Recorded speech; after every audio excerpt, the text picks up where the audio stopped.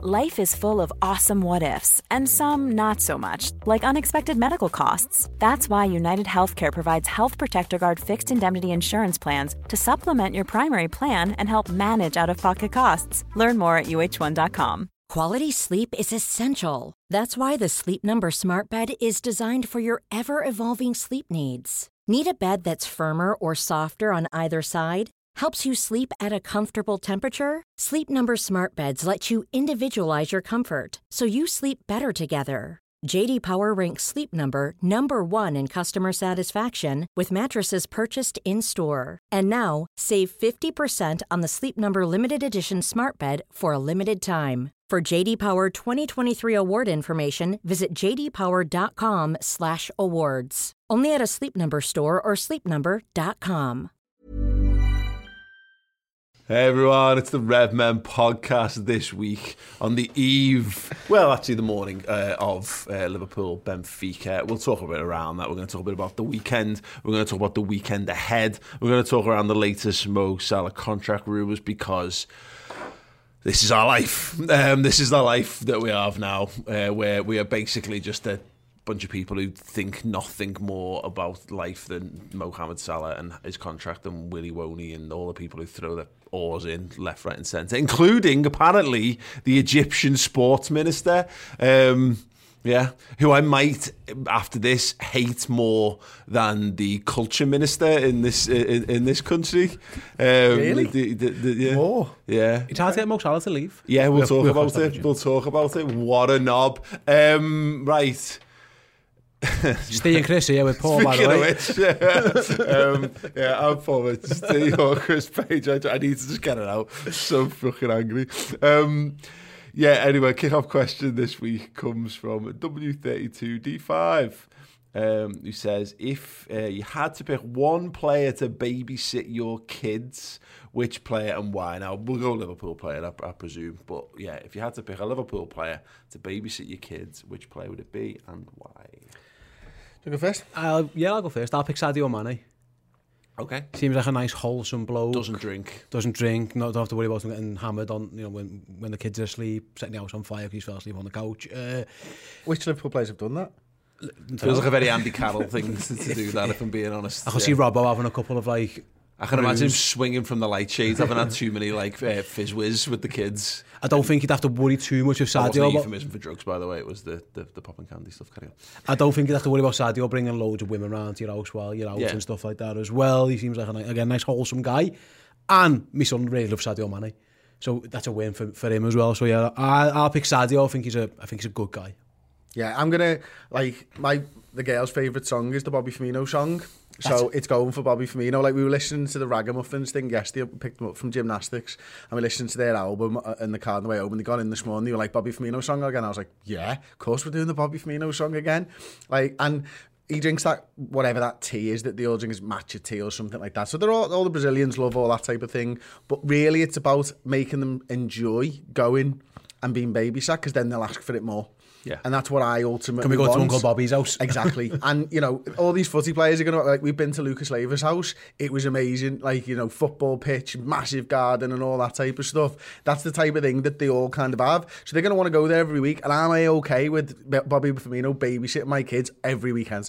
That's absolutely fine by me. He's a great guy. He's going to have loads of fun with them. He's a bit of a family man as well. He'll sing the Bobby Firmino song on his white grand piano. Yeah. And that's just... And if he can babysit me at the same time, I'm there for it too. Yeah, I had this from the slight other side of this is someone coming into your house to babysit. That's what I thought. Yeah. So I went Bobby Firmino as well, because I see him as this Mary Poppins style figure where he's just a bit weird and a bit quirky and a bit he'll do magic tricks for the kids and I feel certain of it. They won't quite know how to take him. They'll probably be like, oh yeah, well we'll run the rule over him, and then he'll he strikes me as the kind of guy who has those gas capsules a la Batman that he'll just throw them on the floor and they'll go poof, and he'll disappear in a puff of smoke, and then he'll appear behind the door somewhere else. And I reckon that's how he goes from room to room in his life, if I'm being perfectly honest. And also, listen, there's an energy crisis on at the moment. He's not going to need the light switching on. He'll just smile in every room, light them up, and you sound, save you a few quid. And worried that he goes around just volley, like high kicking pictures off frame, like we used to do with the left back challenge.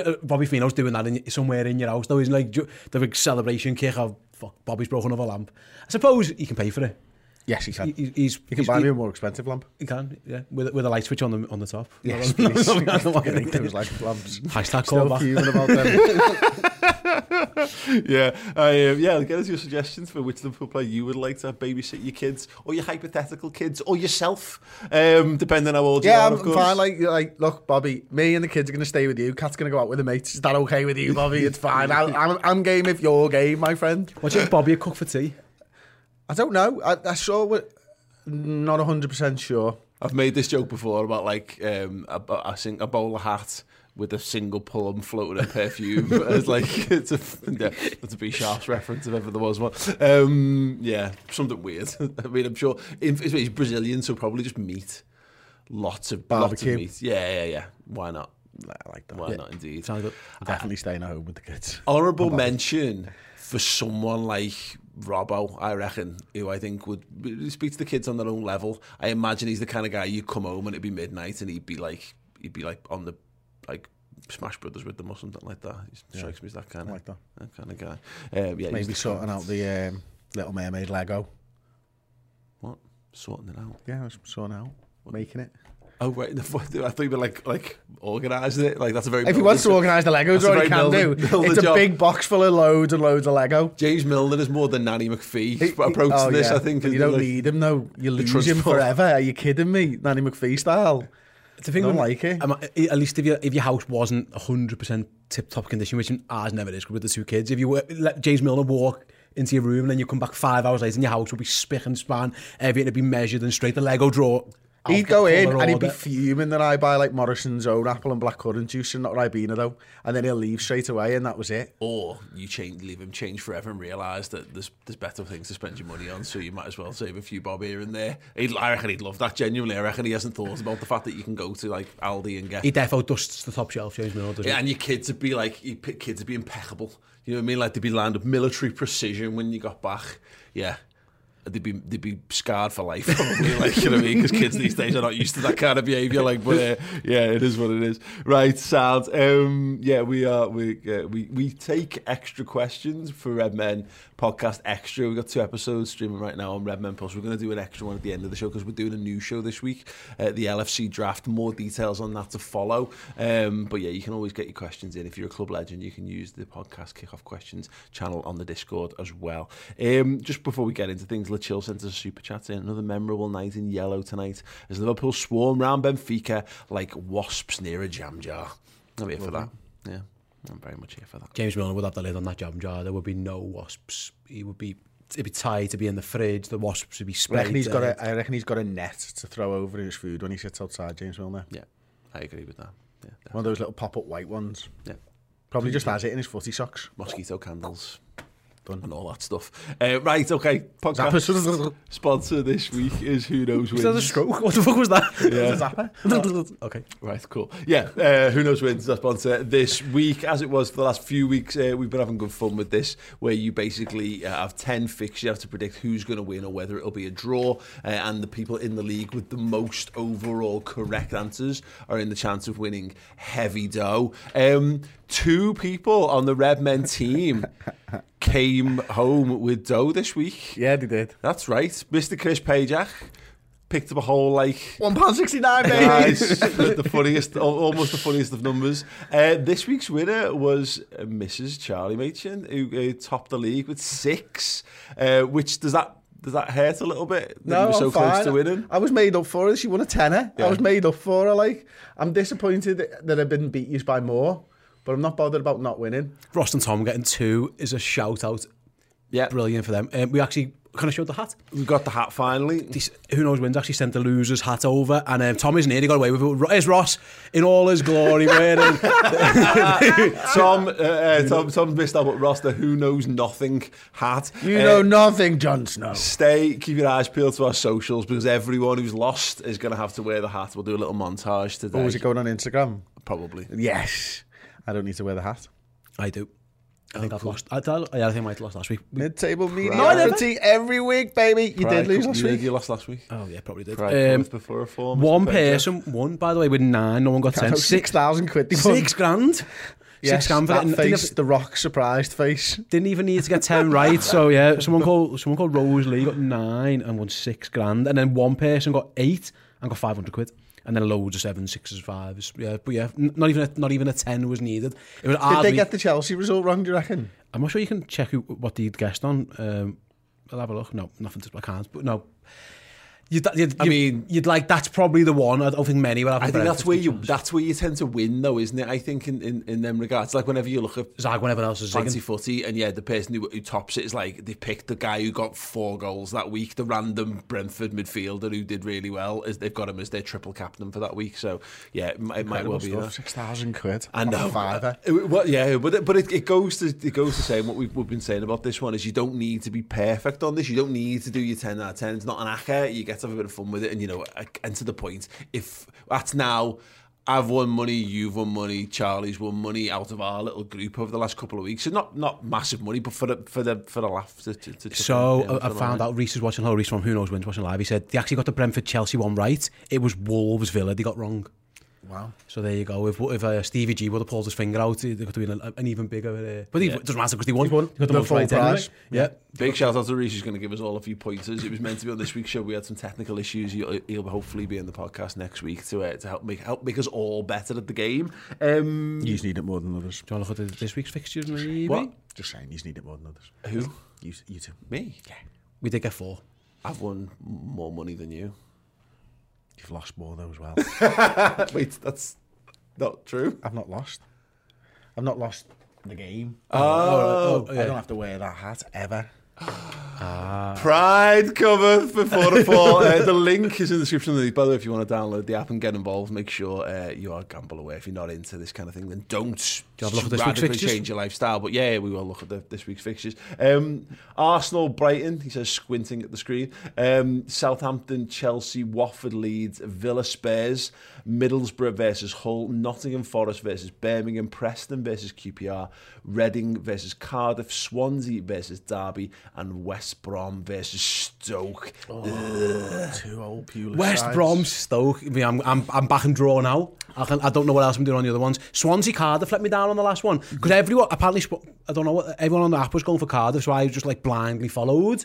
And then Swansea. I think I went draw on that one because I thought it'll be one of those close things. And Swansea just wiped the floor with them. The day of all days, and to win 4-0 in a derby must be absolutely. I mean, we do it quite often, but for them, yeah, it must have been amazing. But yeah, I'm guaranteed. I don't know what else I'm picking yet, but I guarantee West Brom Stokes 0-0. £10,000 prize pot to pay for to up for grabs. As we said, you don't need to be perfect to win that as well, which is very good indeed.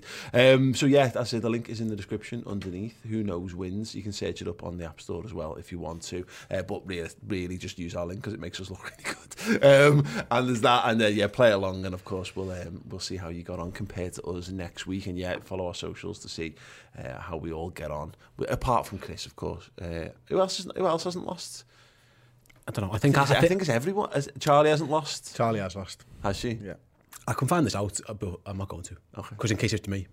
You've defo lost. Oh, it's fine. Yeah, I'll do it. I'll do it now. No, but we're gonna for the rest of the podcast. Oh, trucker state. Actually, you don't look like a trucker. You look like somebody who's got model trains. I look like I shouldn't.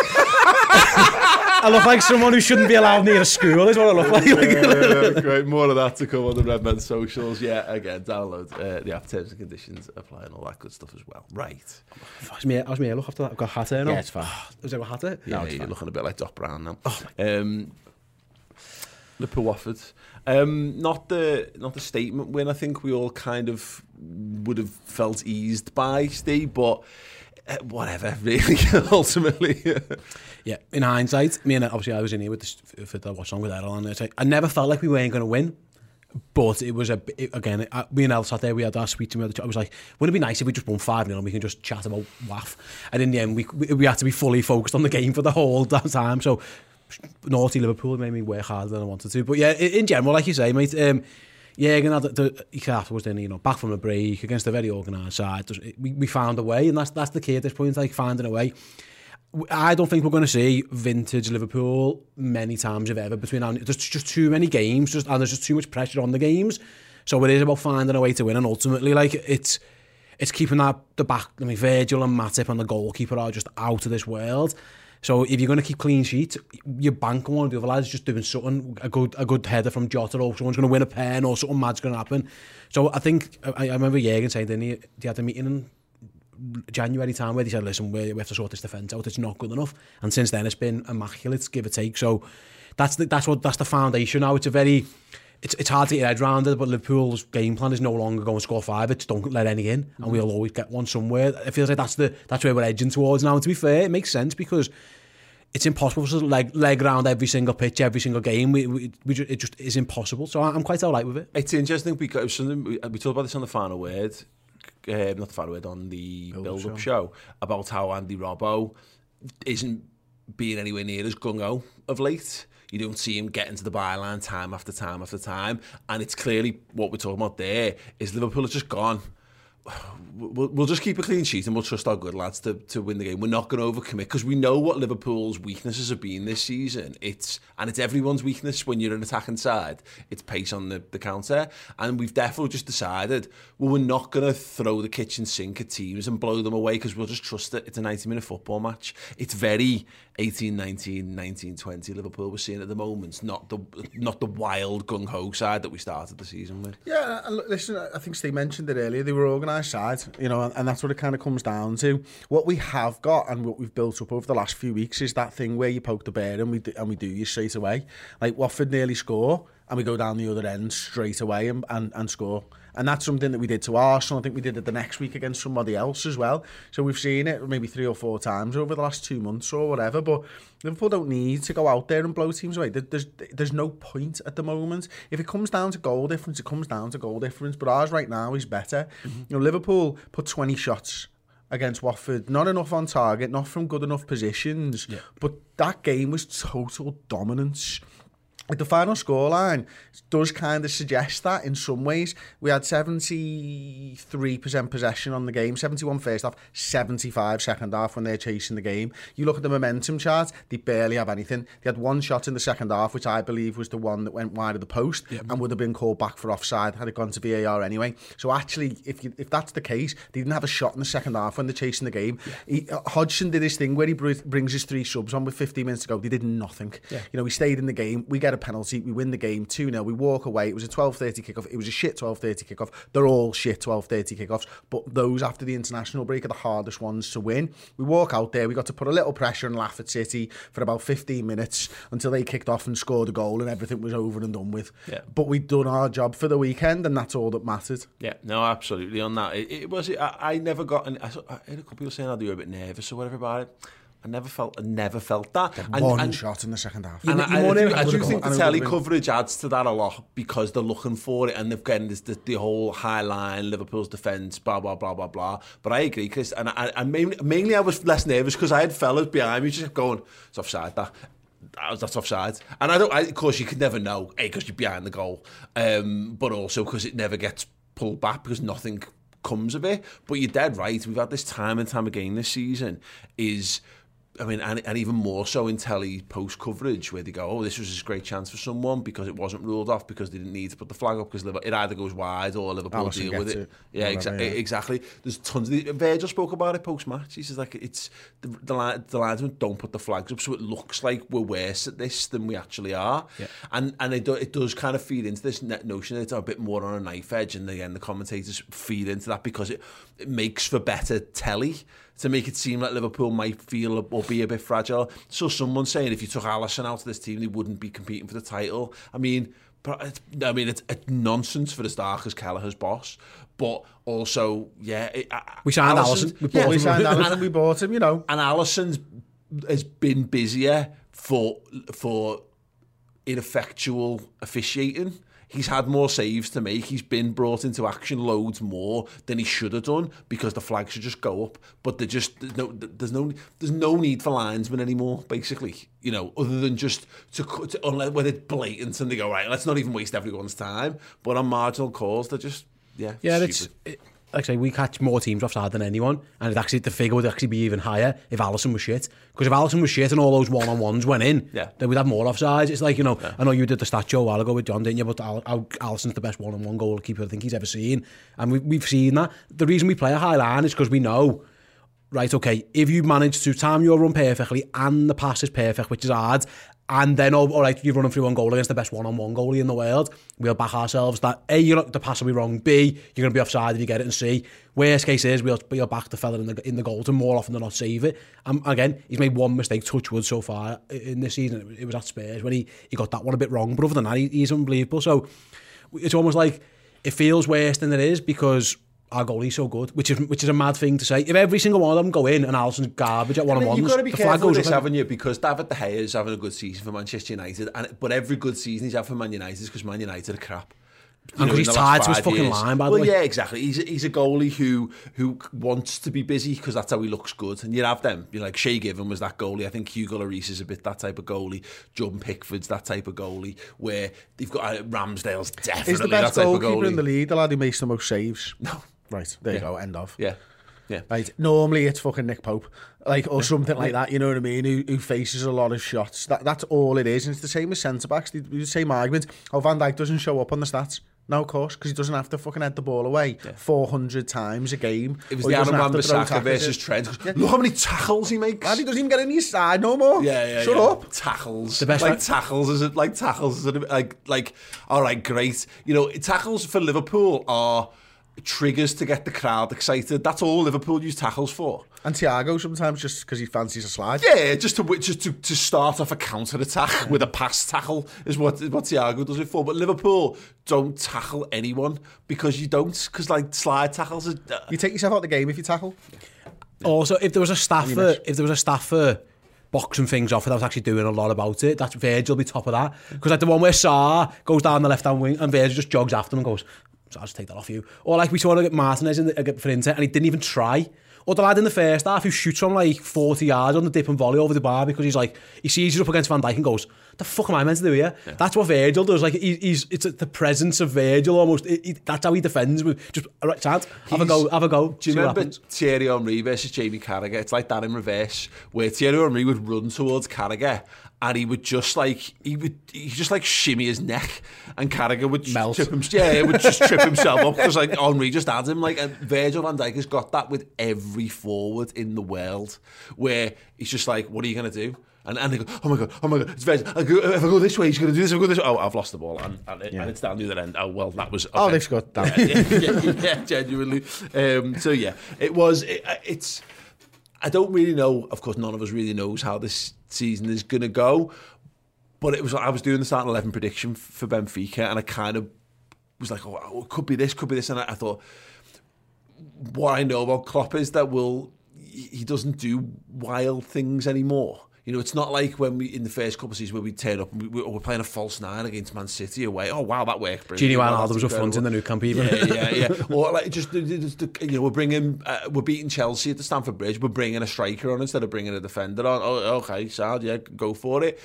We'll probably just be like this now for the rest of the season because this is how Liverpool played when we won the Champions League, and this is how Liverpool played when we won the title.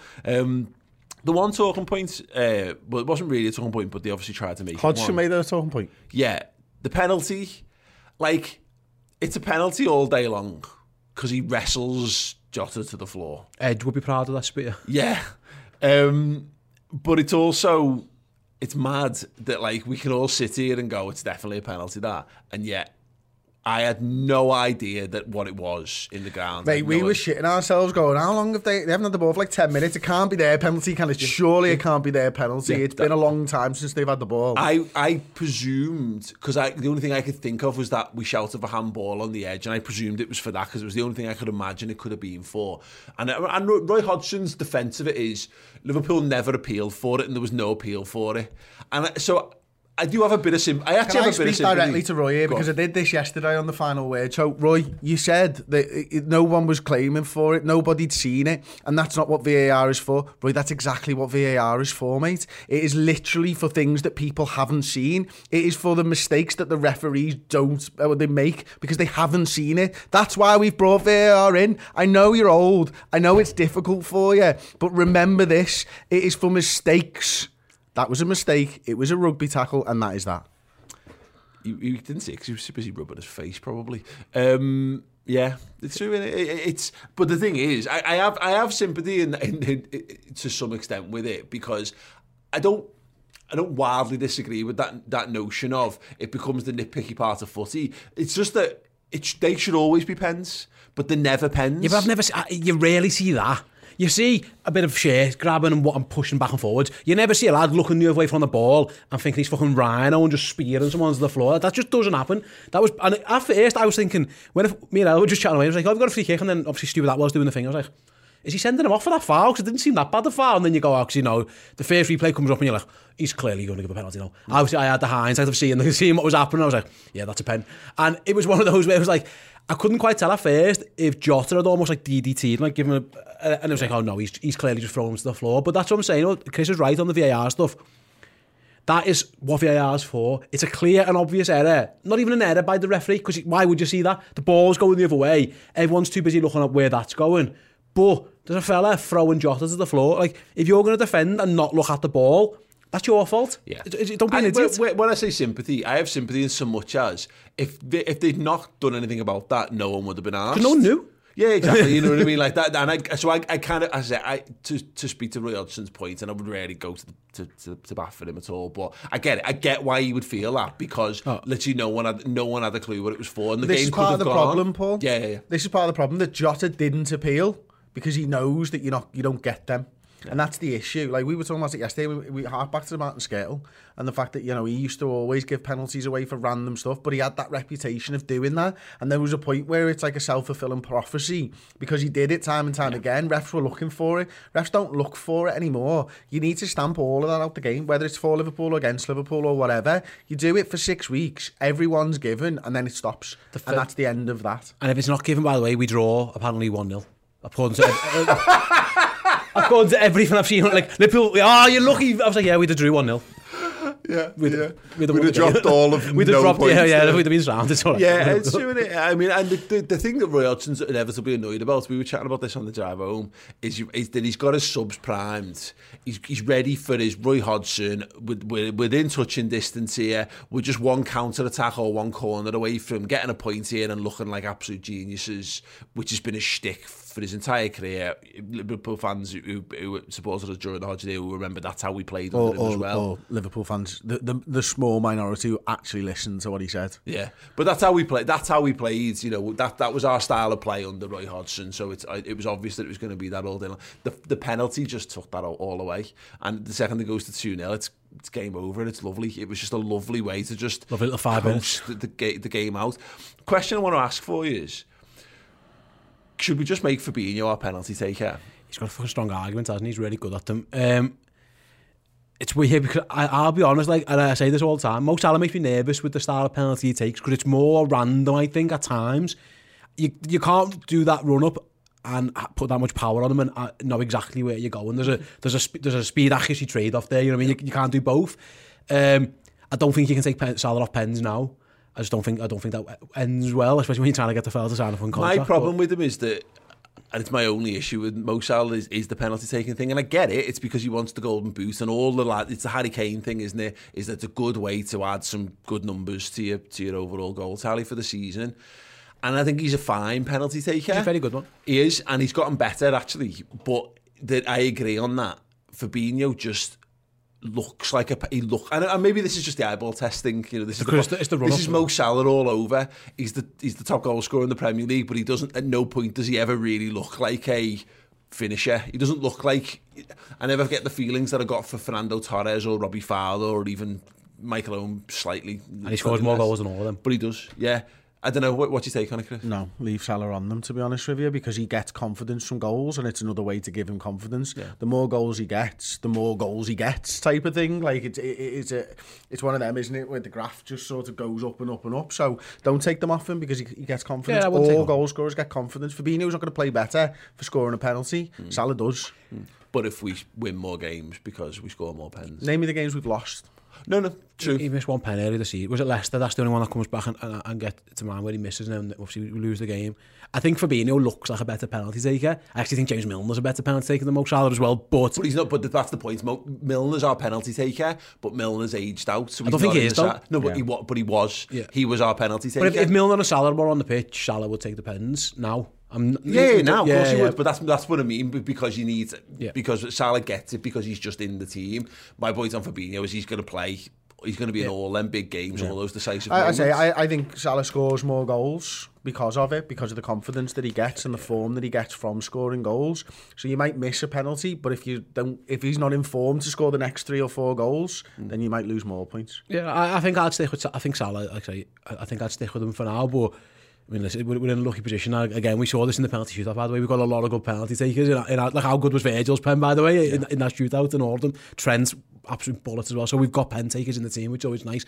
What I like about Fabinho is that the power he got on that and was outrageous. Because he's the opposite. He has the little short run up, and he's an outstanding. We came in, he turned up with the reputation of being a great penalty taker, and he's proven it recently. He's fabulous. He's on record, and I looked into this going into the Carabao Cup final. His record is far superior to everybody else's across the course of their career. Does he? I think he's missed one over the course of, I think it was 20 at the time. It might be 22 now.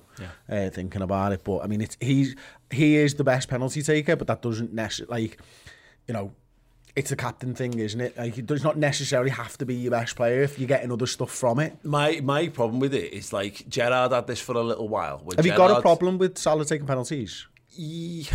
Or is it just for this? I think there's a lingering problem. I think there's an issue there with it, in so much as we are entering into a part of the season where we're going to face penalties. I think we're going to see penalties are going to matter a little bit more, and I would be much more relaxed knowing Fabinho was taking them than Mo Salah, because I think the problem with Mo Salah is he's always got a point to prove, and I think he's got too many points to prove. I think we saw, look, the fact that he had the equivalent of the Death Star's laser pointed at him in that game against Senegal certainly doesn't help his cause any. But and again, it's I think it's probably an optic thing as much as anything else, because he's a good penalty taker. He is, but I do always feel like I think he can get better. And so what the point I was going to make on this about Gerrard is Gerrard took the penalties because he was Steven Gerrard. And it's like, I'm Gerrard, I'm the captain, I'll take the penalties. But he wasn't a very good pen taker, but he became a very good pen taker because he took lots of penalties.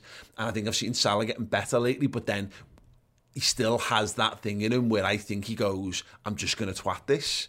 Whereas the ones where he's taken up until recently, where he's gone, I'm going bottom corner, I'm gonna whip it into the corner, I think is how he should be taking his pen in the Carabao was wonderful, and that, yeah, you're right. I still get a feeling like it's almost like the Alan Shearer, Stuart Pearce, Julian Dix method. I'm just going to absolutely welly this and hope that if you get something on it, it blams past you. Fab looks like he's got a bit more about it, but I don't think you can take it off him now. I think it does more harm than good in terms of the whole thing. I mean, in the summer, if Jürgen says, "Listen, day one, just let you know Fab's the pen taker," it would make more sense. You can't do it now. There's a slight danger here, and Liverpool going down this path with Salah of, he's the best player, he's going to end up on the biggest wage, he's going to start, and he ends up being the pen taker by default because he decides, I'm going to be the pen taker. If he's going to be the pen taker, then I want him to be better at penalties, is kind of my point, because I think Fabinho's the best pen taker at the club, and that's a weird world where we're saying, let's not have the best pen taker at the club be the penalty taker because we want Mo Salah to feel happier about himself, and that's my only lingering concern, and it's a very minor one, to be perfectly honest. Right, we're going to talk more about Mo Salah. His contract situation rumbles on. There were some heavy rumours over the weekend that it was all agreed. Jürgen Klopp has been speaking about it. We're going to have Jürgen Klopp talking about that in a moment. But he's coming in. Come on, Jürgen. Let's turn that to podcast listeners will be none the wiser. Yes, anyway, there's the incredible new Mohamed Salah mural It's gone up opposite the King Harry pub in conjunction with the likes of Hotel Anfield, who are trying to get the Anfield Road area spick and span to make it much more of a destination around the ground and improve the local community and all that kind of stuff. But yeah, we have got the world exclusive behind the scenes documentary about it. It's going to be going out on our YouTube channel, so we're going to give you a little trailer on that, and then you're going to hear Jurgen Klopp speaking about the Salah contract situation.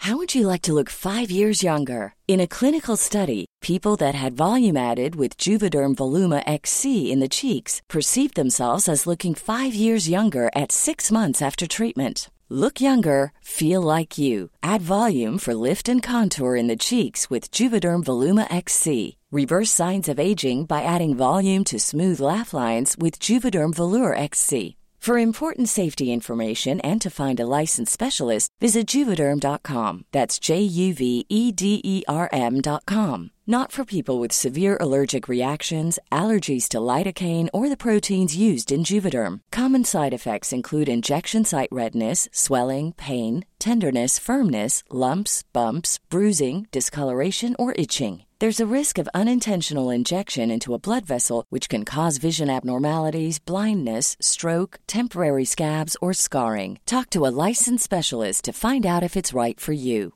There's never been a faster or easier way to start your weight loss journey than with PlushCare. PlushCare accepts most insurance plans and gives you online access to board-certified physicians who can prescribe FDA-approved weight loss medications like Wegovy and Zepbound for those who qualify. Take charge of your health and speak with a board-certified physician about a weight loss plan that's right for you. Get started today at plushcare.com/weight loss. That's plushcare.com/weight loss. plushcare.com/weight loss. Burrow's furniture is built for the way you live. From ensuring easy assembly and disassembly to honoring highly requested new colors for their award-winning seating, they always have their customers in mind. Their modular seating is made out of durable materials to last and grow with you. And with Burrow, you always get fast, free shipping. Get up to 60% off during Burrow's Memorial Day sale at burrow.com/ACAST. That's burrow.com/ACAST. burrow.com/ACAST. The Anfield Mural Guide, an exclusive documentary, is available to stream right now on Redmen Plus. Head to the redmentv.com today.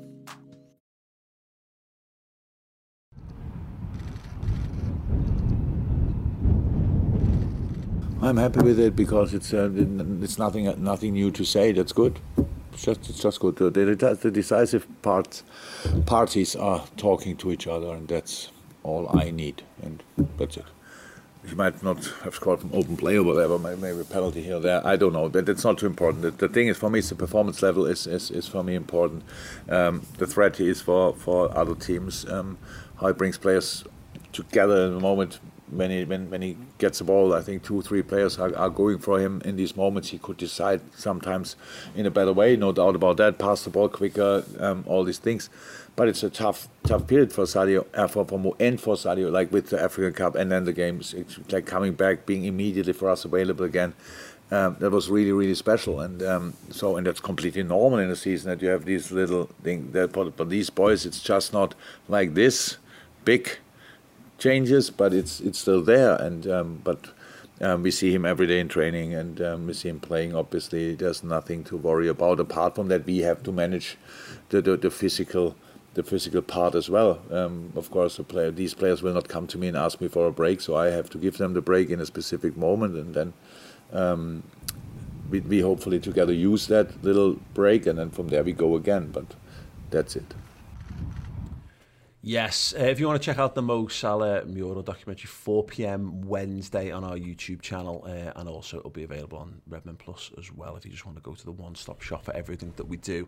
John Cole Shaw's incredible work once again, and big shout out to the Hotel Anfield team for everything they've been doing in and around it as well. Jurgen Klopp, I mean, at this point he must just be so sinfully bored. He's not adding anything to the discourse here. All he's done is been asked the question, and he's not added anything to the discourse. It's almost the news. No news is the news on this day. He's not said anything that set the internet on fire this time.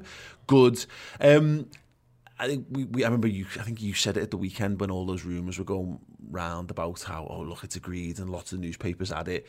It all seemed it didn't quite carry the weight or legitimacy that I think a lot of the back pages were kind of trying to portray it as. Yeah, Sunday papers is a bit different, isn't it? It's different. It was John Richardson, wasn't it? It was in like 5 different outlets. It tends to happen on Sundays as well, where they all get the same one. Yeah, listen, he does know. He's had connections with Liverpool. He's been on press box to show that you appear on. Like he does know his Liverpool stuff. And listen, it might be that someone somewhere said to him, "Listen, Salah's going to stay. Now it's about the money." I think we all kind of assumed that. I think we all knew that Salah's probably going to stay at Liverpool if the money's right. Our mate from Egypt's kind of led the sportsman. He's kind of led on the same thing as well. I saw Fabrizio Romano tweet, like, Barcelona isn't an option. Wants to stay at Liverpool, go sort the money out. That's where we are. Nothing's changed on that. Whether that might take a while to sort out, there's got to be some type of negotiation, some type of agreement made.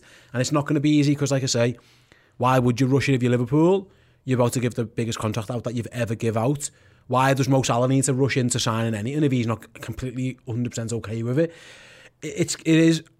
The issue we've got is that it's kind of in the background a little bit, and listen, we're past that because we're talking about it right now, so you've got to be careful. But like, it's not going anywhere until it's either signed or he's not. And Jürgen's right now, he's just not going to mention it. I think he learned his lesson last time when he spoke about it, and it caused a massive issue. And he got got Rami with his emojis and all that. Like, Jürgen now knows the people who are talking. We just manage more the player. Makes sense. Yeah.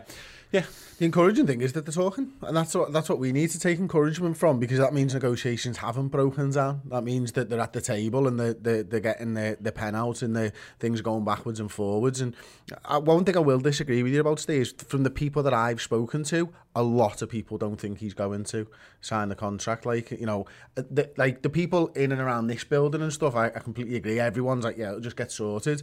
But I was speaking to my mechanic the other day. Lads in the pub were coming up to me on Friday night, and everyone I've spoken to at the match who come and said hello, like, Salah's contract doesn't look like he's going to happen, does it, and stuff. So and it's born out of fear more than anything else. Because it doesn't make sense because everyone's got it pegged in their head that the second we get to the summer and it's not been agreed, that's it done.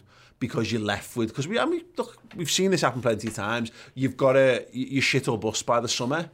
Whereas I don't think it's quite as cut and dry as that, but the window, I think our logical understanding of it is that the window's getting shorter and shorter because you're on the countdown to January when he can sign a pre-contract agreement with someone else, and it'd be mad that Liverpool would leave it to that situation. But the brinksmanship is allowed to continue. I think it's got until this summer really to get kind of resolved. I wouldn't be shocked. I've said all along, I wouldn't be shocked if he leaves. He'll leave on a free next summer. That's my thinking. If he doesn't want to sign a contract, Liverpool, I think, will keep him for the other year. You're better having a year of Mo Salah than you're getting 70 million quid. You're better just having Mo Salah for a year. And that's kind of where I'm at with it now. Unless listen, they desperately want that money because they think, all right, well, that gets us X, Y, and Z from another player. But I think Jürgen, and bear in mind, Jürgen's not going to be, if by his plans, he's getting off in 2024 as well. So he's probably thinking, I can buy the next lad for the next lads, or you know what, let's just have a year of Mo. I think there's a long time to get it sorted. And like I say, even, again, you saw this Egyptian sports minister, Well, can I just read the quotes on this, by the way? So, the Egyptian sport minister said, I met with Mohamed Salah at the airport after the end of the Senegal match and the failure to reach the World Cup finals, which is a very wordy sentence, and said to him to forget what happened and focused on what's next, he told Egyptian radio. He then went on to say, I have advised him to continue his journey at a club other than Liverpool, but his direction now is to renew his contract with Liverpool. There are campaigns against Salah directed by some to bring him down, but I asked him not to pay attention to them. Yeah, is that within Egypt? Again, that might be within Egypt. But listen, Mo Salah, by all accounts, everyone slags Fabrizio Romano off sometimes and thinks like he's a bit of a chance, and listen, maybe he is. But I think he's got a direct line to Rami, and I think that's where the stories come from, or someone in the Salah camp. The story's not changed. Mo wants to stay. Mo wants more money. Liverpool, are you going to give Mo more money? The fact that they are talking, like Chris says, is that there is a negotiation there. Liverpool haven't just gone, here's the offer, take it or leave it. If that was the case, we'd know by now. So there's just the thing is about the Salah thing. Liverpool don't need the second. Well, for a start, if it's money's an issue, and this is daft, but the sooner you sign into that contract, the sooner you're paying him twice as much money. So you're going to pay him an extra. You save $5 million by doing it in the summer. Yeah, but not far off. 2, maybe. You know what I mean? But the flip side on that is, though, you can write in the contract this comes into effect You can, like, so there's ways around it. The fact is, mate, again, I don't mean to repeat it too much, is that someone's got to change their mind. For Mo Salah to stay, he's got to maybe accept a little bit less. Liverpool have got to offer more, or maybe there's a shake hands in the middle kind of job. But I look at, there's lots of different factors in this, and again, there's no rush on anyone to agree this now, because it doesn't really matter, because there's footy to be played, and it might make everyone like go breathe a bit easier, but there might be people who are looking and going, we think it'll benefit Salah's mentality to feel like he's still got to fight for this. You know, if they feel they're getting 5% more juice out of Mo Salah because he's trying to, this is just adding to his like things I've got to prove, then that's only going to benefit Liverpool for the rest of the season. And not to say that he becomes worse for getting it agreed, like he relaxes all of a sudden, but there's loads of these little bits and pieces that we don't necessarily think about. Things like, now we know that Salah's not going to be playing in the World Cup in winter. That's good, because now Mo Salah gets the summer off and he gets the winter off as well. And so you know that's just adding value to him. That's adding time onto his career, because he's not having that robbed by going away and being ruined by Egypt and major tournaments. I agree with everything you've said then. And one thing I would say is, I look at stuff that happens in and around the games, because I think that plays into exactly how Jurgen feels about Mo. He's starting him every single week. You know, he's feeling like he's training well, because he's got options if he doesn't want to. But the biggest thing for me is he took him off on 62. Mm-hmm. If you're trying to keep Mo happy, you do not take him off on 62. He didn't spit his dummy out. He didn't go off moaning or anything like that. He was the right substitute as well, because I don't think he was just playing as well as Jota or Firmino, and he took him off. He wasn't scared about it. You know, he wasn't keeping him on to score his goal in a game where you really need to go and get the victory. It was, he's sound, I'm going to take him off 62. It's not something he very rarely does that. Yeah. So in the middle of a contract negotiation, to be able to be confident enough that you're not pissing someone off, I think that's brilliant. And I'm not going to sit here and tell you whether I guess that he's going to stay or I guess that he's going to go, because that's what people are doing, because I don't have any information of whether they're talking or whether Romano's got Stop a asking mate. him in the pub. You know what I mean? No, this is the point. Everyone's just guessing. So guess right or guess wrong. Like, you know, you don't hold it over someone. I told you. You guessed. Yeah. You fucking didn't have any more information than the rest of us. We're guessing. We had a conversation last week about whether Arsenal or Tottenham were going to finish above each other. We all guessed. Yeah. Like, you know what I mean? That's all too what it is. Look at the pundits at the start of the season who guessed that Liverpool weren't going to be in the top four. Yeah. It's not based on anything, but it's just opinion and guesses. Jermaine Beckford's guess, by the way. It's one of the best I've ever seen. Didn't even have us in the top four. Yeah, good play. Loser. Fair play to him. Like I say, I actually thought I know the sport minister thing, going back to it, I actually think that's a positive as well. If that conversation happened, I'm guessing it did. Like, Mo Salah, his intention is to stay at Liverpool. I think that's the difference. I think with Emre Can, his intention was to leave Liverpool when that contract situation went down. When Gini went, I actually think it was Liverpool's intention to let Gini go. Yeah. As a collective, whether Jurgen agreed or not, I think the football club, Michael Edwards and Julian Ward decided it was time for Gini to move on. Exactly. Jurgen very much wanted him to stay. Yeah. Whereas Mo, I think Mo's in the camp of let's keep him. I imagine Julian, Klopp and even Michael Edwards, even though he's on the way out, their intention is for him to stay. That's the difference with it. There's just so many factors at play in this. And again, it's who are the suitors for Mo Salah? Yeah, because I haven't seen. We see bits and pieces, but there's not been any. It's Madrid. They're the long time suitor. Yeah, that's it. But also they're not, are they? You know what I mean? Because it's like they want Mbappe. Yeah, exactly. But he might be staying at PSG, which opens the door for Madrid. Exactly. This is my point on this: is that there's no concrete like these are sniffing round. There's real definitive interest, because the real definitive Mbappe to Real Madrid, you can unequivocally say Real Madrid are desperate for Mbappe. They've been talking about it for ages, so you know that's a likely path. We've got a closer idea that Haaland to City feels like more of a thing. But the Salah stuff is that what happens is so dependent on those other things. He's no one's first choice. He's no one's first choice. Exactly. Apart from Liverpool, there's no other football club out there who are like, we're going to move heaven and earth yet, and that might change to make sure Mohamed Salah happens to us. I think the clubs are still wary about the losses that they had over COVID and all that type of stuff. And I don't think anybody wants to set the bar post-COVID yet. I think collectively, if you sat all the clubs down and went, let's get out of this £200 million bracket for top players, they'd all probably shake hands on it. So they actually don't know where to pitch at the moment. Yeah. Like, what's a good offer? You know what I mean?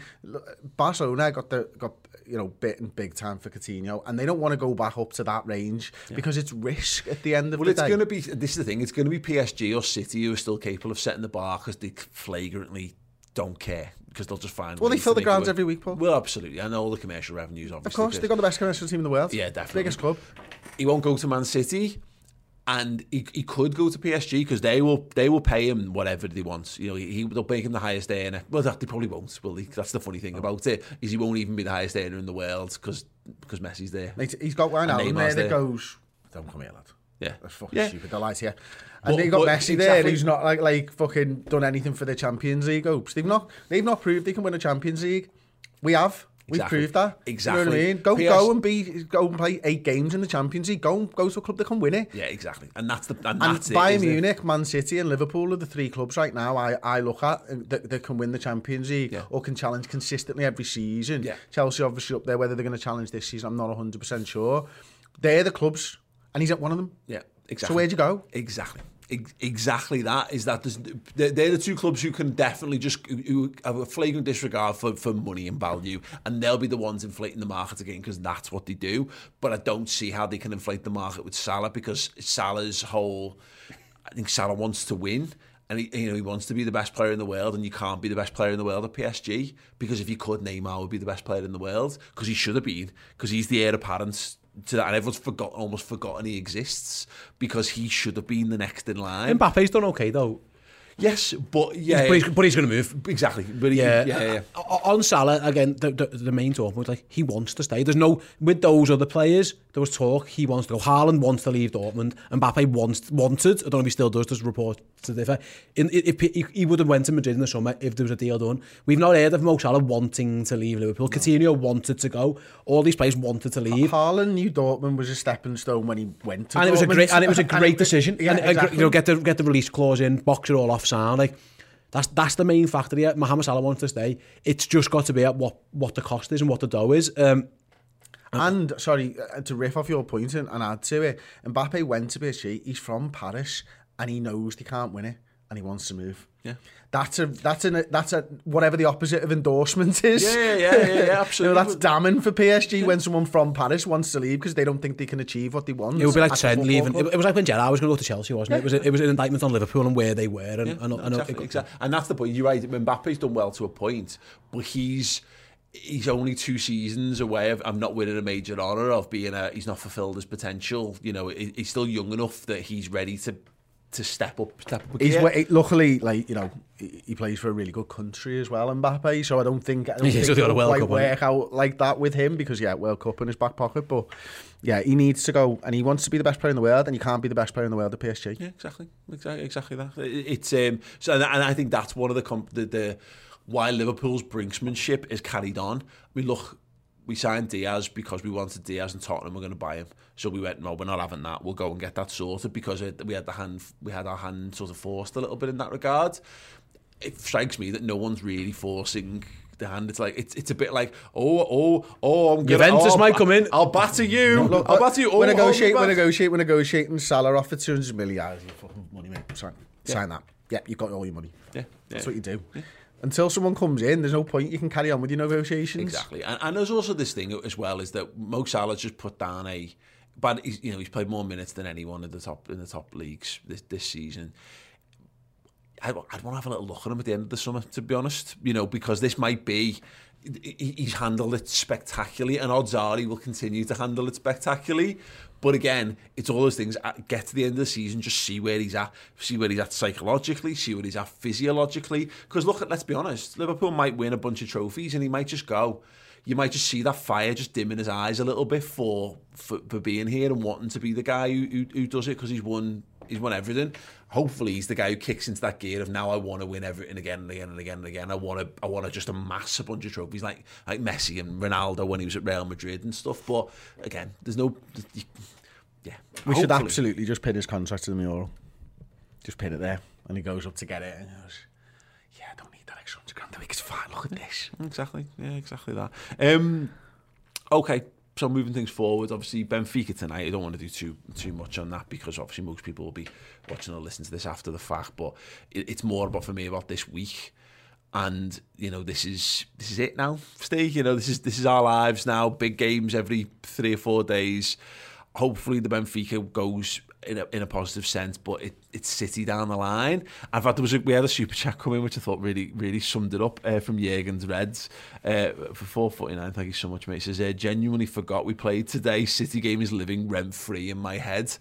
And that's kind of where we're at, is that both these teams have actually got massive Champions League games against opponents who are going to, you know, will be throwing everything at them to get past them. And we're all kind of trying not to get our head pulled towards the Etihad at the weekend. The fact that it's 2 legs helps, doesn't it, as well? So you even if, you know, you can get, well, we'll box that off anyway at the other end of it, hopefully. It's the big, because as much as I love the Champions League, the league's the one for me, like at the moment. So that automatically in your head becomes a massive game, and given where both teams are and what's to come ahead of them and all things like that, the fact that, listen, our record there isn't particularly great as well. So there's a lot in your head that, yeah, it's massive. It's a huge week. Listen, I said this, I go away on Saturday, I could come back and Liverpool season could be over, could be gone. Yeah. Because they could be out the FA Cup, they could be out the Champions League, and the Premier League race could be over. It could be the other way around, where with quads still on, everything's going fantastic. You could be out of 1 in 2. It depends. Like, that's why it's so big over these next, like say, the next 4 games Liverpool play. It really is season defining, and Jürgen's doing his best to calm the quadruple talk down. I heard him say, you know, even any one more trophy, and we'll have had a really good season. And I agree with him. Liverpool have had a good season regardless of what happens now. We want to have a great epic season. Yeah, but whatever, like, don't we? reach for the fucking stars. You know what I mean? And if you fall on the moon, then so be it. You end up with a couple. But in that rainbow shining. I was thinking that. Yeah. Reach for the stars. Oh, a little bit of that. Yeah, sorry. I didn't want. No, I didn't want to get us copyright strike because my. Yeah. That's why I should get. Yeah. They can't recognise it. It might confuse you for Rachel from S Club. Yeah, that's what it was. Yeah, me and Rachel. I don't know any. Tina. I'm sorry. I'm out with Hannah. that. There we go. And the racist one. I don't know that. No, H. No. I was going to say. Steps. Oh, that's I knew him. I don't know. He got like wrongly accused of that stuff. Of being a paedophile because of different H. Yeah, different. We digress. We do. Back to where I was going to anyway. Back to Liverpool and the quadruple and stuff. Yeah, we'll carry on with that. When that rainbow shining over you. Yeah, let's carry on. I'm at my death with S Club 7 tour. Wow. Soz. Anyway, back where I was going to 5 Girls different Allowed times more? ago. Yeah. Okay. Fan of Girls Large, yeah. Okay. Shout out to his first member, Girls Lad. Yeah. What? Chris once rang me up, rang my house phone. This is how old we are. Rang the house phone. I picked the house phone up and someone went, shouted as fast as possibly can, Cheryl Tweedy is the fittest member of Girls Allowed, and hung the phone up. And I obviously knew it was Chris because no one else in the world would ever do that. Yeah, you're right as well, probably.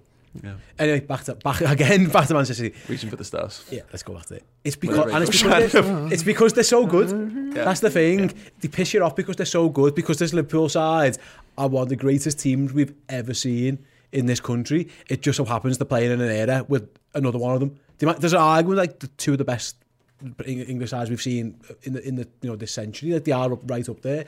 So that's the annoying thing about it, is that I know Liverpool can go to the Etihad and play a 10 out of 10 game and still not win. Yeah. And Man City, I think, are the only team in the world where I would say that we could play our absolute best and you're not guaranteed to win. Everyone else, I'd go like, yeah, we'll box that off. The thing I think that, and I like how Jürgen's approaching this about like, it's kind of cool. We're in a quadruple chase.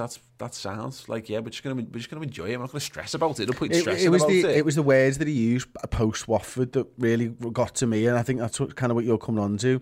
He's like, it's not stress, it's an opportunity, and I'm telling the lads it's an opportunity.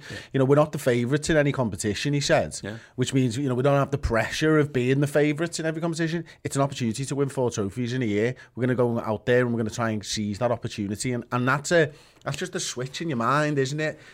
I reckon they've had people come in and talk to them as well about how you think about it, how you speak about it, how you communicate around going for these 4 trophies. Yeah, and I think that the psychological pressure from Man City, where it differs, because City, and you've seen it in how their players and the manager's been talking about it for a few weeks now, they have got it in their heads, beat Liverpool, win the title. Yeah. And I think Liverpool are being very coy. I think Liverpool's mission is go and draw at the Etihad. And if you win, laughing beyond amazing laughing. But I think Jürgen would be made up with a draw at the Etihad, and that doesn't put it in our hands. It leaves it out of our hands, unfortunately. But I think psychologically, Pep will be going for it, and I think he will expect Jürgen to meet him there. And I have a sneaky feeling we won't. I think we will go back to trying to being more workmanlike in that game, and if an opportunity presents itself to nick it, then sound. Because for me, I think they'll think they've won. I think that City will feel a draw is still a win, because they'll back themselves to go and win every game of the season that remains. But I've just had this thing in the back of my head that I don't think it'll be done and dusted by the time that game finishes. It would, if City win, I think it is.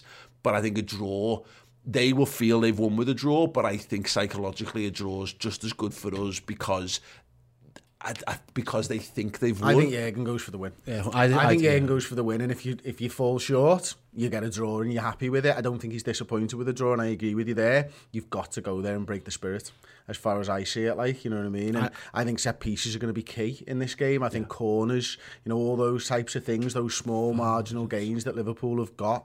Thiago, for me, is the player that lets us play against Manchester City, because for the last 2 years, they've gone, you play wide, you go full back and you hit it up to your winger, and Thiago goes, no, we can play centrally through you, and that's not what you're used to. And if we can do that, we beat Manchester City. I think Bobby starts, I think Thiago starts, and he makes life hell for Rodri, and Thiago's there zipping around Gundogan and all that, and we just go toe-to-toe with them and walk away with the win. Yeah, I think I tend to agree. I don't think Jürgen will take a draw now. If you offer him the draw, I don't think he would take it, because But what I'm saying on this is that this idea that I just don't think we're going to let the handbrake off in this game, because that's not how we play. This, what I'm saying about Benfica and what we saw at the weekend, we've seen a stylistic shift in the back half of the season than we did from the start of the season. This attack the league thing has gone completely out the window. Yeah, and I'm not saying we do go out and win 4-0. I'm talking about set pieces and those things. Which is to the point. Is that what I mean? What I'm saying is that this is not Robbo and Trent on the fucking edge, both on the edge of the 18-yard box kind of stuff. Oh, see, I disagree. I think it is. I don't think Klopp is that anymore. I think he just goes and beats Liverpool, and you trust your players. But I think Chris is describing Liverpool better. I think you're describing this idealised vision of what we think Liverpool are, and Liverpool aren't that anymore, and we certainly not in those. Yeah, Liverpool games. have times during the game where they are that though. Yeah. Of course they do. Robbo gets into the penalty area 3 times a game. You know what I mean? It is there, mate. Trent and Robbo play passive all game. It's still on. Virgil's got the big switch on. Listen, if you're saying Liverpool are going to be heavy metal like the when we first walked up with Klopp, then no, that we're not that team. But I think you've got to expect that Manchester City win every game after they play us. Yeah. I think you have to just accept that. So therefore, you have to go and beat them, and that is what it is. And it's huge. It's absolutely massive. But they're excellent. We have to put that in mind. We're excellent too. We're better now than we've been. I think they're better now than the last time we rocked up. I know it's mad to say because the title winning team was so good. This squad's better than that. Mm-hmm. It really is. You can look at your bench, touch wood, and go, you know what? We need a goal. Okay, Diogo, on you go. Lewis, on you go. That's where we're at. I'd love us to go into that game at the weekend and roll back the clock to 17-18, where we try and blitz. I mean, obviously we didn't do it in the Champions League, but where we go and try and blitz them early doors. But how do you beat Man City? You stop them scoring in the first half. That'll be the plan. That's what I mean by that. Is that by say playing for a draw? We're not playing for a draw, but you with Liverpool. That's where we understood you. Yeah, you said you were playing for a draw. When you literally said, "Yeah, Jürgen's going to take a draw." But that's what I mean. But we will. But I'm saying in broadly speaking, because I think Jürgen will be happy with a draw. I think both managers will be happy with a draw. But I think sneakily a draw is probably better for us, because I think City will think that it's done because they will back themselves to win. Whereas I think there's a side. I think a win is better for us. Obviously. Also, I think again, I disagree, because a draw, it's psychologically better to be in your hands. Oh no, and again, I don't. What I'm saying, I understand that I'm showing an undercurrent to this, is that Man City, because they're so primed that it's in their hands, and a win or a draw is a better result on paper for them than it is for Liverpool. That Jurgen always comes into these games. He doesn't want to lose. Yeah, that's fair. A loss ends the title race. Exactly, for me, so exactly. And that's what I mean psychologically. I wouldn't shock me if his thinking is we'll take a draw and we'll see if City can ride it out for the rest of the season. And I get, because of what we saw in 18-19, that we might not do that because of priors. But historically, we've seen Jurgen Klopp kind of put it on other people's toes. The problem we've got with that complete approach, right, because it's nuanced, isn't it? That's what you're trying to say here, is that Liverpool don't defend with two banks. Liverpool's best way of defending is to catch teams offside and to switch it up for one game and just sit back in and hope for a draw is where I have a difficulty with the argument. Oh, well, that's not what I'm saying. So how do you go about getting a draw? I'm saying what I'm saying is the first. It's not necessarily sitting in with banks, but it's how much we commit to attack, how many bodies we commit to every attack that we do. And there's two Liverpools, and we've seen it. First half Liverpool is completely different to second half Liverpool, and it will be more. What I'm saying, it'll be more of the same. Liverpool will play the game over 90 minutes. Liverpool are going to try and get the game done in 30 minutes. Liverpool will be trying to make it a 45-minute, half an hour game of football, because the pressure will be on Man City more than it will be. See, I disagree with that. I disagree. Liverpool go for the win in the 90, but they just take the time about it. I disagree with that. The pressure on Liverpool to win. For me, I can't agree with that, because we need this win.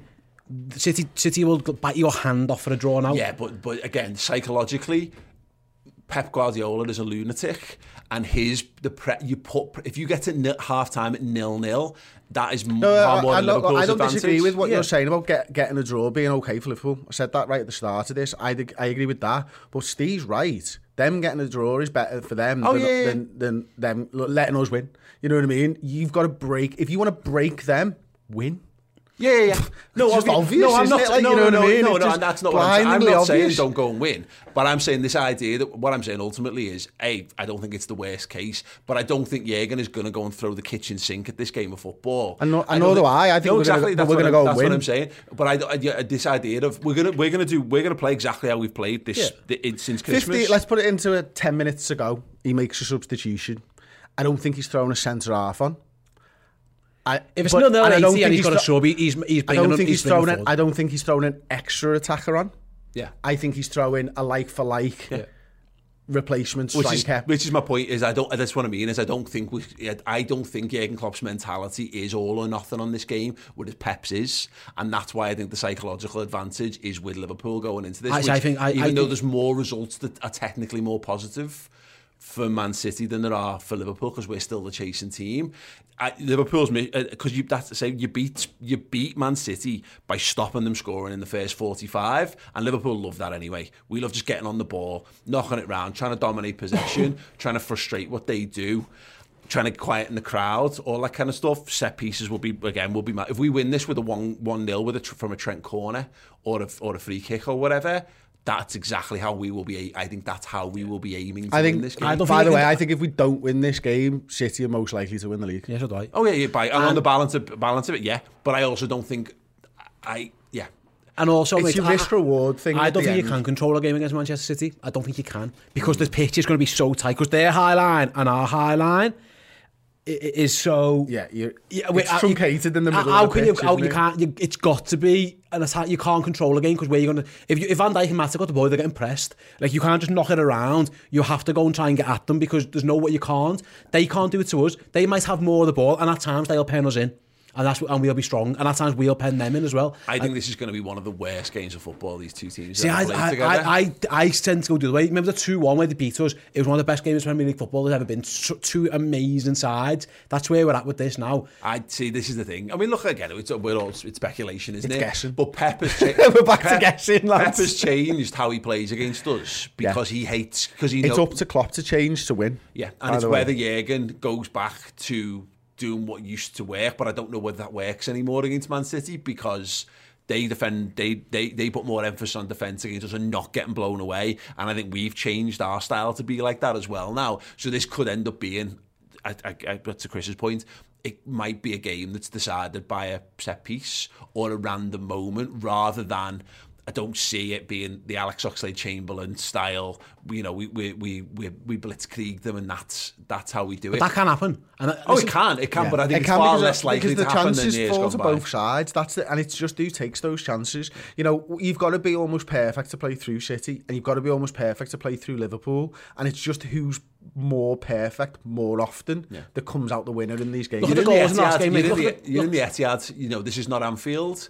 This is... We're foolish if we go nuts at this game, and that's again, it's to the point. If you play for a draw but know that a win's the longer it's a draw, psychologically favours Liverpool. Because City will feel, because Pep Guardiola has told his team that we win this game, we win the league. I disagree. I think he says we don't lose this game, we win the league. I think that's what he's saying. If Liverpool don't beat us, we're winning this title. He should. That's what he should be saying. But look at the way he's been briefing his players, where they're talking about like they've got to come to the Etihad and they've got to do this. Yeah, and that's because they see it as Liverpool have got to win at the Etihad. Yeah, and also like look at the game at Anfield, like worldy goals or deflections. That's Kevin De Bruyne's goal is just a fluke. But Phil Foden scores a really good goal. Mo Salah scores an exceptional goal. Sadio scores a really good goal. Like, that's what it's going to come down to.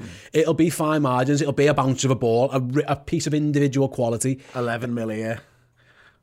You know, tight fucking balls. That's what it's going to come down to, because they're just exceptional. It wouldn't shock me if this game was what I say. In the final 15 minutes, this game is decided. I think it will anyway. I'd be shocked. I'd be shocked if someone's out of it by then. But if it's 80, because neither manager wants to get twatted. If it's 80 minutes and it's 0-0, I think we are more likely to go for the win than City, because I think that if Pep would never throw an extra centre back on, but he would be more inclined to go, fine, absolutely sound. We'll go and win the next 7-8 games and we'll just piss this league. Now you are not scoring past us. But you can easily see a world where Pep does something nuts at that point, which might be the thing that totally undoes what we do, but also where the Klopp keeps, he holds on to his subs and he just waits for Pep to make that random. Does Pep go more gung-ho or not? That'll be interesting to see whether Pep can Pep sit on a 0-0 with 10 minutes to go. Would he dig deep on that? I think he would, yeah. I think he would this time. Yeah, that'd be interesting to see, because I think I wonder whether that. I think they're there to block us from winning. Ultimately, that's what the City game, the Liverpool game, has all been about. It's just make sure they don't win at the Etihad. So, the worst game of football that these teams are ever likely to. No, because they can't. City can't play a bad game of footy. They're going to play the way that they play. Yeah. We can't play bad games of footy. If they play a 0-0 draw, right, they have the ball in 40 shots. Yeah. You know, just the way that they are, they can't change. City aren't Banks of 4 Watford in it, and we can't. That's why it can't be a bad game, because there's no room for 2-hour game. Again, everything's in 1/3 of the pitch. We're there and they're there, and all 22 lads in the middle. And if it's decided on social media that it's a bad game, then both teams pressed unbelievably well. And from a defensive standpoint, it was one of the best games. And someone's goalies had the world. Like that, they can't play. Like the 1-0 at Burnley was a dreadful game for us. It was awful because they were just resolute dogging. The weather was dogging. Do you mind being dogging? There's probably his window open, his lights on. He wanted someone to join him and someone to watch. There's probably a few lads in that Burnley side. I worked in a pub where dogging was rife. I learned all the rules. When not to go out into the car park. When to go out into the car park as well. Yeah, there's a difference. I used to have to pick a Johnny up from the same spot almost every day. I didn't actually pick it up, by the way. I know. I was like, you should have done that. Anyway, yeah, back to it. I'm looking for. If anyone wants to know, I'm nervous. I am nervous about that game. City are the only team that make me nervous. Yeah. I hate them. I'm nervous, and something that you said right at the top of this is because the side that I think is the best Liverpool side I've ever seen and I'm ever likely to see might not be the best sides in the country. Yeah, that's why I'm nervous. It's fear. It's all born out of that. You know what I mean? I hated those Chelsea games. I hated the City game at the start of the season because what I needed them to be. You might not be good enough. And this is it. I wanted them to be. Just to let me know we're better than them. And the fact that we've drawn all of those games, literally, even like to the cup final, you know, we've not definitively seen that Liverpool are actually better than these teams. So I agree on that. But there's a caginess to this, and there's defo a game of brinksmanship between Klopp and Guardiola that we see. And look, I hope it is a wild game because at least it's something to, you're weirdly less nervous if it's just you score, we score, you score, we score. We have an NBA Jam style, like football match. God, that would be horrendous as well. But there's no scenario here that I'm thinking, oh, this sounds good. But Liverpool score that's a 4 good and question. City don't. Yeah. But that's it. It's got a Luis Diaz off the bench with that just a bit of electric pace, so it's just got, you know what I mean? It's got a fine. Can it have a John Stones fucking Oggy? That'd be amazing. If he's injured, is he back? I don't know. I don't care. Can it though? The way Laporte was talking the other day, can we just have a Laporte Oggy? Bernardo Silva on goal. Oh yes. Because Laporte tries to clear it. It swats Bernardo in the face. I remember Lovren Milner in Rome, ball in the face into your goal. We win 1-0 off that. That's and then Liverpool, as City are running to leave the pitch because they've just won 1-0. Liverpool go and give Bernardo Silva a guard of honour. Job fucking done, lads. Yeah, absolutely. We're sorted. There you go. So box it off, Jürgen. Yep, that'll do. Whatever. Divock Origi, late moments. Too early in the season for that. How would he get on the pitch? Matip. Okay. Slaloming run. I know, like the Carabao one that got taken off. Trent free kick. Oh. I'll see your Trent free kick and I'll raise you 2 Trent free kicks. I'll take that. Yeah. It's got 1-0, second ball from a corner written. Just a Virgil header from a Trent corner, clean as a whistle. To wrap it up very quickly, I'm more confident now that we'll score against them because I think we've got more of that about us. And my point on all this is like the Guardiola thing is important on this. And Jürgen, the way he's keeping everyone cool and calm and stuff, Pep's head will go before Jürgen's head goes. And if you can make Pep's head go, Kevin De Bruyne's head goes and Sterling's head goes, and they lose the way quite quickly. And I've got just that final 10 minutes. I can just see that being that who snaps first. And I wonder whether Jürgen would just, because Pep's like that lunatic counting every single possibility in his head out and what might he do, and it'd be hilarious if Jürgen just did nothing and just stayed the same. And then Pep goes, I've got no choice but to, and he puts on some fucking does some random shit that no one's ever seen before, but in terms actually just it's like tying his shoelaces together. But we'll see. Right, just briefly, because we will have a build-up show talking about this later in the week after Benfica. Robin Hood sent the super chat in, says, going for the throat is our best approach. We need the win. They would be delighted with a draw. We've got, but just before we wrap up, we've got a new show. So we've been doing Podcast Extra, which we've been taking your slightly more hardcore questions. It's the stuff we can't broadcast on YouTube or on free podcasting services over on Redmen Plus. The first episodes are there, by the way, Podcast Extra. But this week we're doing the first episode of the LFC draft. These two are going head to head to pick a rest of the world Liverpool 11 all-time Liverpool players. Chris is taking this, as always, incredibly seriously. Steve, I think, is either... He's got a note on his phone. He's either, this is all an act of like, I don't really care, I'm going to just go with it, but, which is either way. No, I want to win. Okay. But, yeah, I want to win. So if you want to see, it's really brutal because nobody takes these things more seriously than Chris Page. So you were sending me maps of Europe and like, does this count as Europe? Does that count as Europe? Like, it's in fucking Europe. Yes, it counts. And he was like, well, England have left the EU, Britain's left the EU. Are they in Europe? Like, yes, in Europe. He was. I just like to know. Let me tell rules. You that. I would like to know the rules. Okay. I was on. I'm going to read the time. I was on a show yesterday, and you were getting in my head. I was on the Oppo preview, and you were literally texting me saying, "Here's my map of Europe, lads. I'm using this." I was like, "He's playing mind games here," and it worked. It did get him. It pissed me off. So it definitely worked. The biggest thing about this is that there's obviously Mo Salah, and there's obviously Alisson Becker. Up for grabs, and there's a couple like that, but there's a big. We're going to leave it to a public vote as well to decide who picked the best team at the end. So yeah, there's a lot of psychological warfare. He's texting me because you can search the countries to find out whether they're in or they're not. I've got a fucking rough idea like of what's in Europe. Okay. Have you got, like, yeah, I think Steve's going to play for a draw here. A draw's not a good result, Paul. Steve needs to win. We need to say clarity. Who gets first pick is based on last week's Who Knows Wins performance, or this week, well, just gone. And Pajak gets first pick. He did better than me. He won the dough and he gets the first pick. So, just quickly before we go, Pajak FC, Mo Salah. Apricot Gazelle at Martin Skepta asked us, would you rather wallpaper your house with hashtag Pajak nudes or be homeless but be Chris Pajak? I mean, this will feel like this is a question for me. 100%. Because I'm just nudes. I want to live in the fucking street. Yeah. Are you Chris? What? Yeah, he doesn't. You don't want to be Chris? No, but that, yeah. I don't meet anyone homeless. But you're Chris? Yeah, but I can look at pictures of naked Chris in my house. Oh. I do that anyway. What would you do? What would you do? Let us know in the comments. Right, Sam, we're going to wrap up there for the podcast. Thank you so much. Do download Who Knows Wins if you're into that kind of thing. Again, if you're not a gambler, then don't. You know, we're not don't want to force anyone down that route at all, but we're having good fun with it. If you're the kind of person who does achas or whatever, but like, kind of wants a little bit more of a soft way of doing that, then do get involved. Someone achering. Yeah, get involved. There you go. Use that research your fucking new tagline. Find out next week who's going to be wearing the hat. You can go for draws as well if you want. Play for the draw. Sometimes the draws a win. We'll be back with another Redmen podcast next week. Do come over to redmenplus.com to check out what happens on the draft. It's going to be a bloodbath. We hope to see you over there. It is potentially the biggest month in our history. We've got loads of amazing content coming up on Redmen Plus. You've got to fill this now. I don't. I'm just going to end. Thank you so much. We'll see you all soon. Ta-da.